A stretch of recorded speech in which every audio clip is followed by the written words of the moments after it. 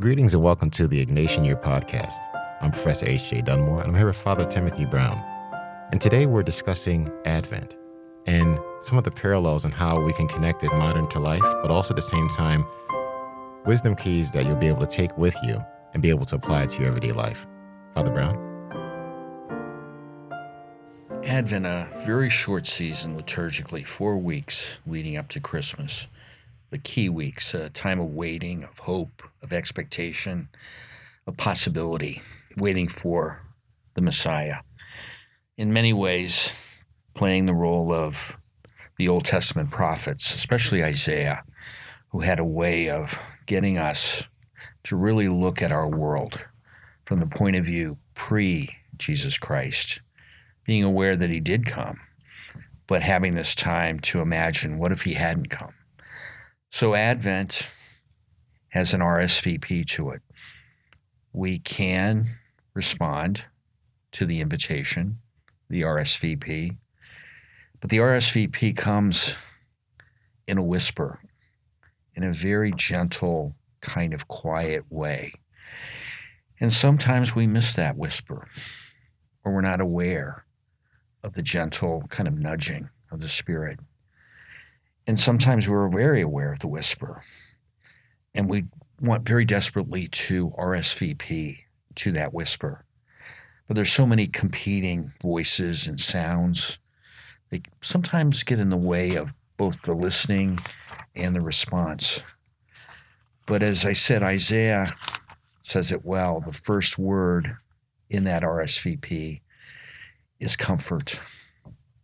And if you've ever listened to the spectacular Handel's Messiah, that very beginning, it's really worth listening to in these Advent days. Comfort ye, comfort ye. And isn't that what we need to hear these challenging days? As Isaiah says, the crooked, straight, and rough places made plain. In a world like ours, we once were hopeful. The crooked ways of our leaders in the past and the crooked places of our quarantines, even our dreams, even this year, have been disrupted. So we're desperate for a new sense of comfort, of consolation, of a deep peace that really only Christ can give us. We pray during this Advent season, never, never, never to accept the unacceptable. Never accept the worst, but be aware. Yes, we have been redeemed. Yes, we have been saved. Yes, we have someone who became who we are so that we could become who he is. And isn't that a great template for our Christian way, or our way, whatever our faith life is? In the way in which each of us has the opportunity to share that message and to pray, loving God, shake us these days back to our senses, our better angels, our better sense of our being for others, men and women for and with others. A time in this Ignatian year to allow a transformation, a reset to take place. And I always think of the time of Advent as a time to look up at the stars and look at the sky and be aware in so many ways of the way in which God's light shines upon the earth, and how God scattered holy sparks all over the world, the very beginning of time. So whenever you pray with Advent hope, with Advent expectation, your words are attracted to a God who sends forth those holy sparks in your names, in your approach, in the ways in which the world becomes much more bright and lit with holy expectation. Literally, your prayers propel it to the heavens, like the brilliance of the stars, and there's a sparkling that takes place. So words and sound and invitation and listening, and a prayer, a poem by someone from a very different tradition, from the Hindu tradition, Tagore. Pray, let your love play upon my voice and rest on my silence. that silence, that Advent silence. Let us pass through my heart all the love, all the stars, all the shining in the darkness. Let it burn my desires, my hopes for 2022. In so many ways, the glory of the Lord is manifest, not only in Handel's Messiah, but in all the ways in which we enjoy our families and our time together, especially this year when many of us haven't been home for a long, long time. It's a great, great poet, Seamus Heaney, who talks about history and hope and happens to be the favorite poem of President Biden. I know he's committed this whole poem to heart, where Seamus says, history says don't hope on the side of the grave.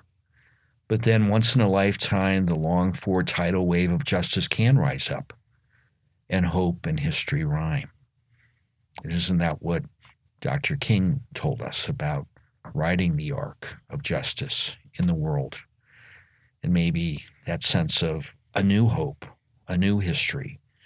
And at the end of Heaney's prayer poem, talking of new life in the year to come, and saying it means once in a lifetime that justice can once again rise up.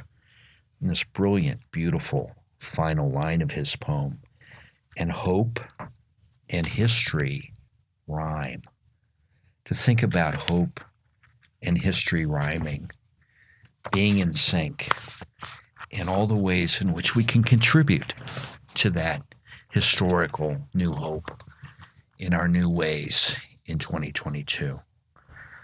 So as the brilliant and beautiful Baptist minister, poet, writer, Howard Thurman penned a poem for Christmas, suggesting we all light certain candles this Advent season, candles of joy, despite all the sadness surrounding us, candles of hope, where despair sometimes gets the best of us, especially candles of courage to fight off, stave off those fears that sometimes get in the way of our dreams and hopes, expectations. Candles of peace for these tempest-tossed days, candles of grace to be aware not only of that RSVP invitation, but the way in which grace literally is everywhere, almost like a flurry of snowflakes in our life that all we have to do is notice and catch and allow that grace to take on a life of its own. Always, always Advent candles of love to inspire us to our better selves. And candles this season that will burn all year long. The idea of RSVP and the asking to respond. I think about silence, and I think that there's an incredible power in silence. I've learned this through a lot of things with our discussions and things you taught me as well. And there's that idea of being still and knowing that I am God. And it's very, very important to being still. And in this season of being still, in this season of reflection, being aware of the redemption, as you mentioned, and that idea of understanding that we can become even greater versions of ourselves. And as that candle, I think about that holy spark, as you mentioned. I think about revelation light and the revelation light that lights within. So that light that's within us that reveals the parts of us that are even waiting for us to respond. And then we activate it and it moves into an even greater possibility because that light that is within, we're like prisms. So that light begins to shine outwards to others and we make impact. And I'm very excited about this new season. Some call it the new year. I call it a new season as this season of the Advent and this season of reflection on the birth of Christ and the many, many understandings that people reflect upon as relates to respective religions. But just understanding that in this new life, this new year, this new opportunity to come, then it's opportunity for us to be able to shine our light upon others. As you light your candle during this season, whether you're actually figuratively or at the same time, just taking time to reflect and remember those areas, those points in life that as you shine your light upon it, remember the great things that took place. And reflection, remembering the things that allow you to become even greater versions of yourself. And as you light your candle, consider the great things that are ahead in this new season. This is something that is very, very important. And there's a RSVP. And some of you, even as you're listening, probably the Holy Spirit's even speaking to you now. Your subconscious is speaking to you. And it's asking you to respond. And everybody responds in their own special way. But indeed, this is a time of reflection, and this is a time of response. And as you respond, you will also get revelation. And at the same time, you'll get direction, and you'll get the comfort that comes from the Holy Spirit that allows you to truly operate in a manner that allows you to be the best version of yourself. This has been the Ignatian Year Podcast. H.J. Dunmore, Father Timothy Brown. Thank you, Father Brown, for the great wisdom. I know it's been very impactful for me just in this conversation and some things that I'm going to reflect on as well. And it's my prayer the same for others. Thank you.